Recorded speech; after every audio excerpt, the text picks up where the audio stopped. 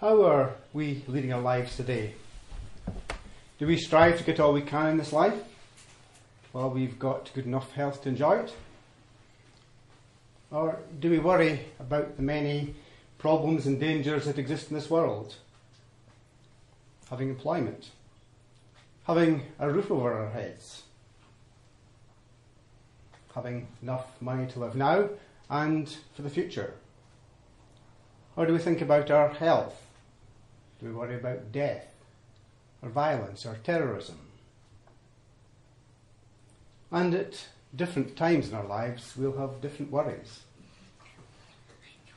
Well, this afternoon we're going to look at God's Word to see the promises contained in God's Word. And we find there that we do have this promise that will give us something that we can forget about our worries and look forward to something really worth living for. So, back at the very beginning of the Bible, we find that the Almighty created the world as a perfect paradise. Adam and Eve had no worries, no strife, no pain. They didn't have any fear. And they lived life to the full as long as they obeyed the simple command that came from the Lord God.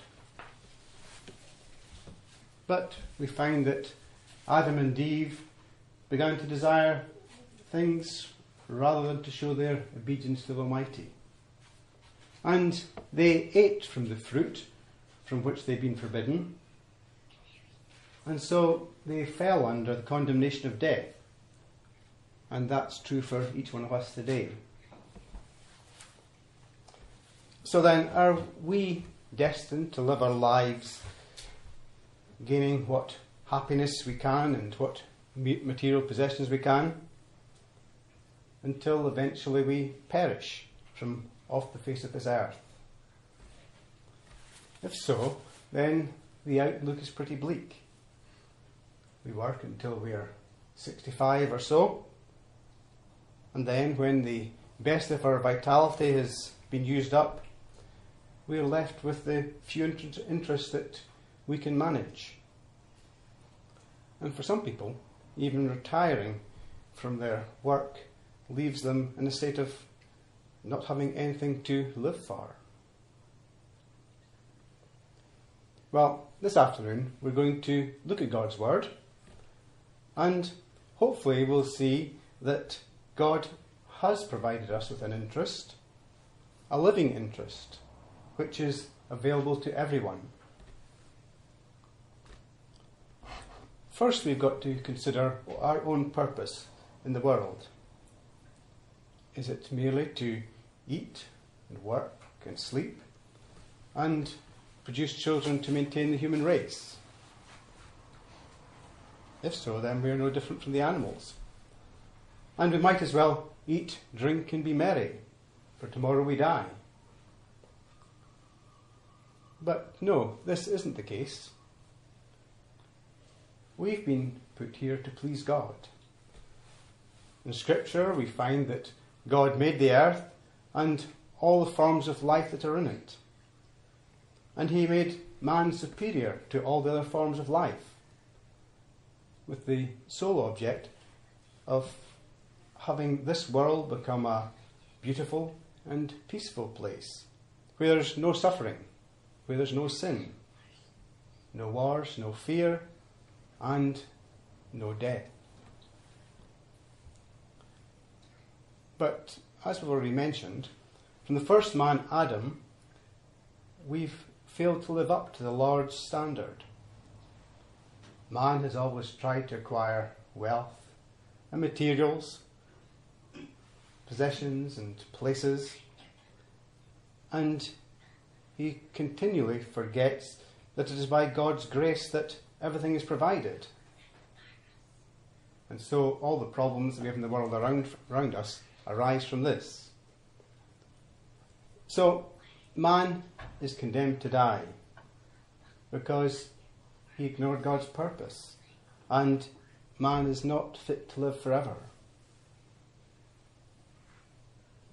However, In the Scriptures, we find that eternal life is still offered to each of us if we will make the effort to find what God wants us to do. So, this afternoon, let's start by looking at Luke in chapter 10.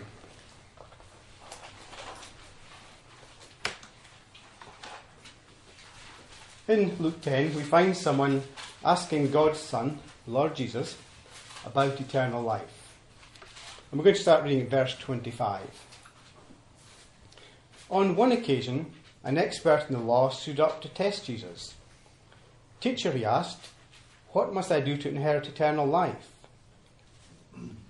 "What is written in the law?" he replied. "How do you read it?" He answered, "Love the Lord your God with all your heart, with all your soul, with all your strength, and with all your mind. And love your neighbour as yourself." "You've answered correctly," Jesus replied. "Do this and you will live." This chap was an expert in the law. He knew his Old Testament and from the law of Moses. But he comes and asks Jesus about this question, perhaps to test or try him. What must I do to inherit eternal life? Maybe he hoped that Jesus would say that he was doing enough already. But Jesus made the questioner give his own answer. To verse 26 again. "What is written in the law? How do you read it?" The man answered, "Love the Lord your God with all your heart, with all your soul, with all your strength, and with all your mind. And love your neighbour as yourself." And Jesus continues, "Do this, and you will live." And these words of Jesus are just as true today. But how many people believe that loving the Lord God can lead to an eternal life of happiness? And yet in the Scriptures, Jesus tells us time and time again that this is our only hope, to obey God's will. Otherwise, we have nothing to live for. If we look up the dictionary at the origins of the word religion, we find it comes from the Latin word religare, meaning to bind or bind again. And that's what religion should mean to us, our binding back to God. If we look back to Genesis, God created the first man, Adam, and he was close to God. But after his sin regarding the eating of the fruit, Adam and his offspring were condemned to death. And we, as offspring of Adam, come under the same condemnation, that is death. But God hasn't left it this way. He has provided a way out for each one of us.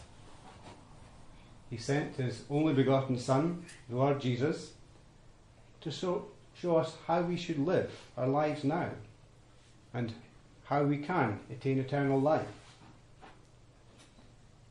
Just listen to these words from John in chapter 3. "For God so loved the world that he gave his one and only Son, that whoever believes in him shall not perish, but have eternal life. For God did not send his Son into the world to condemn the world, but to save the world through him." Now, our religion, our binding back to God, isn't a simple thing. It's not like buying a season ticket for football, so that when we tire of it, then we don't bother going. It's not like joining a library and only taking a book out when there's nothing on TV. The Almighty has given us the opportunity to overcome our own natural sinfulness. that we have to choose. We can go on living our lives as they are, and then when we die, we return to the dust. Or we can choose to enter a new and interesting way of life, where there is something to live for. And it is our choice. In the New Testament, we find that the Lord Jesus led a sinless life, and yet was condemned by his contemporaries, and he was put to death on the cross. But from this, we have the guarantee of God's purpose with us, in that Jesus was raised from the dead. And through him, we have the removal of the condemnation of eternal death, which was passed to Adam and to his seed. Providing, that is, we readily accept the offer of life on his terms. Let's go to the chapter that Norman read, Romans chapter 8.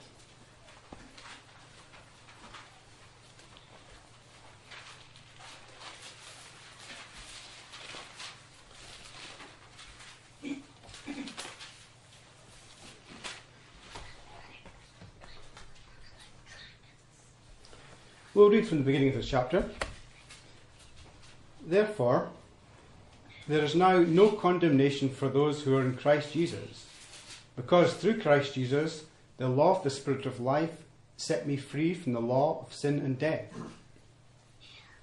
For what the law was powerless to do, in that it was weakened by the sinful nature, God did by sending his own Son in the likeness of sinful man to be a sin offering. And so he condemned sin in sinful man, in order that the righteous requirement of the law might be fully met in us, who do not live according to the sinful nature, but according to the Spirit. Those who live according to the sinful nature have their minds set on what that nature desires. But those who live in accordance with the Spirit have their minds set on what the Spirit desires. Yes, this condemnation of death has been removed if we are in Christ Jesus and do not walk according to the sinful nature. But what does Paul mean in these words, being in Christ Jesus? Well, we're going to come back to Romans 8, but let's turn back to chapter 6. And we find here that baptism into the saving name of the Lord Jesus is essential for salvation. And the baptism that we read of here is by complete immersion, not the sprinkling of babies or adults with water. Verse 1. What shall we say then? Shall we go on sinning so that grace may increase? By no means. We died to sin. How can we live in it any longer? Or don't you know that all of us who were baptized into Christ Jesus were baptized into his death? We were therefore buried with him through baptism into death, in order that, just as Christ was raised from the dead through the glory of the Father, we too may live a new life.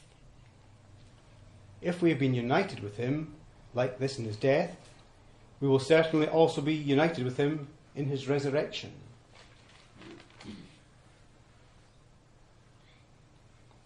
Like coming back to Romans chapter 8, let's continue reading where we left off, verse 6. The mind of sinful man is death, but the mind controlled by the Spirit is life and peace. The sinful mind is hostile to God. It does submit to God's law, nor can it do so. Those controlled by the sinful nature cannot please God. Paul stresses that if we are living for our own selfish ends, then we have no hope of eternal life. In effect, we have nothing to live for. And jumping down to verse 13.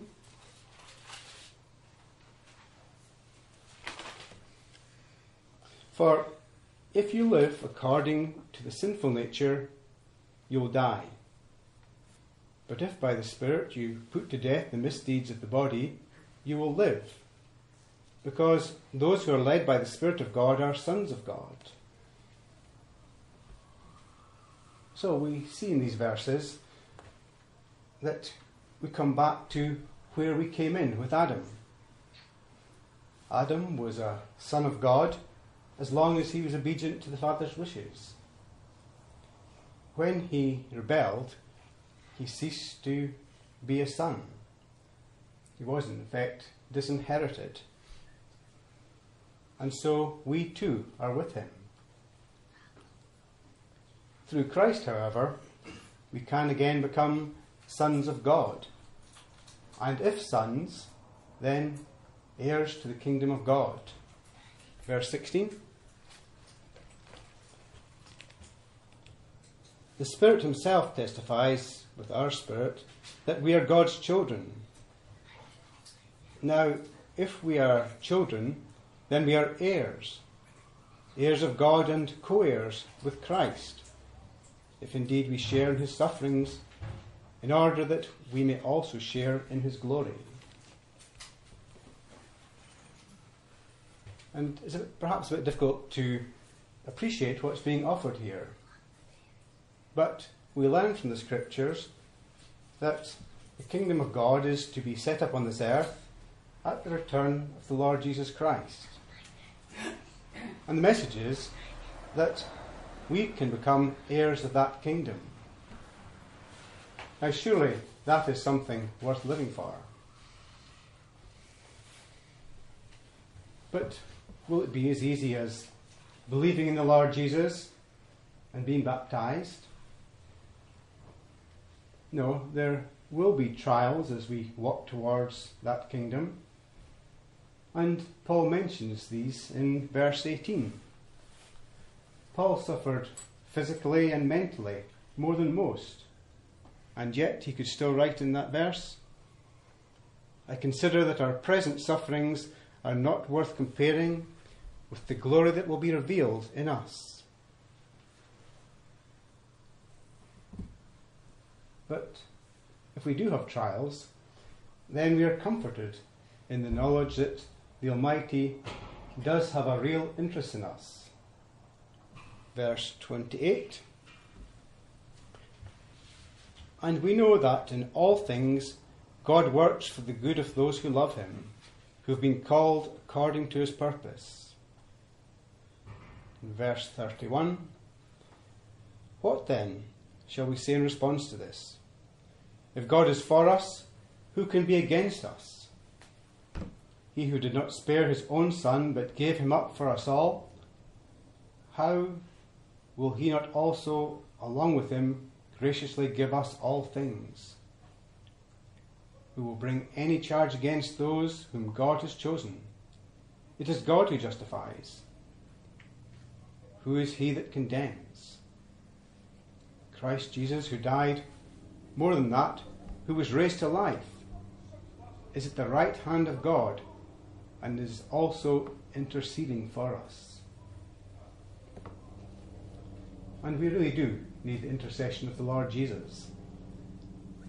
Because the simple answer to the question in verse 31, if God is for us, who could be against us, is that we can be our own worst enemies. It's so easy to become spiritually weak, to forget God's will, and to put our own desires first. And if it weren't for Jesus' intercession, we would surely fail. But he is there, ready to intercede for each one of us when we realise our mistakes. We'll keep a finger in Romans 8, and let's turn to Luke's Gospel and chapter 21.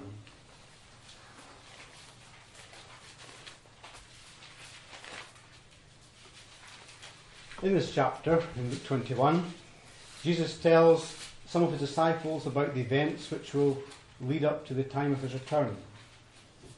How there will be wars, rumours of wars, and a time of trouble that has never been before. And Jesus says in verse 34, "Be careful, or your hearts will be weighed down with dissipation, drunkenness, and the anxieties of life, and that day will close on you unexpectedly like a trap. For it will come upon all those who live on the face of the whole earth. Be always on the watch, and pray that you may be able to escape all that is about to happen, and that you may be able to stand before the Son of Man." Yes, we all have to watch. For not only do we not know exactly when the Lord Jesus will return, but neither do we know when we will die. And after death, it's too late to make up our minds. However, the good news is that if we heed the Scriptures and we are well prepared and we have been baptized, then we shall have nothing to fear. Once we have accepted God's invitation to participate in his plan for all of us to inherit eternal life, that is, once we have been baptized into Christ's saving name, then we really do have something to live for. Something that is lasting. Something that is positive. A portion and a place in God's kingdom on earth. And even if we do die before the Lord Jesus returns, our place is still assured, providing that we've tried our best to please the Almighty.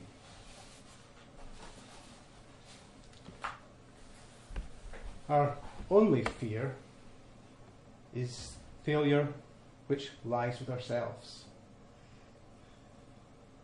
But if we do believe what the Scripture says, then we shall make sure that we don't fail. And of course, that decision is left up to us. However, the Almighty's love for us is assured, as Paul writes in Romans 8, verse 35, "Who shall separate us from the love of Christ? Shall trouble, or hardship, or persecution, or famine, or nakedness, or danger, or sword?" 37, "No, in all these things we are more than conquerors through him who loved us. For I am convinced that neither death nor life, neither angels nor demons, neither the present nor the future, nor any powers, neither height nor depth, nor anything else in all creation will be able to separate us from the love of God that is in Christ Jesus our Lord."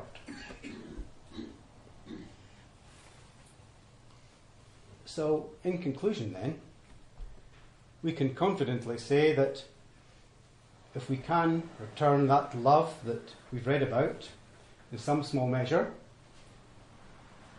if we can seek out the message that is contained in the Scriptures, if we can do these things, then we can put off that condemnation from Adam.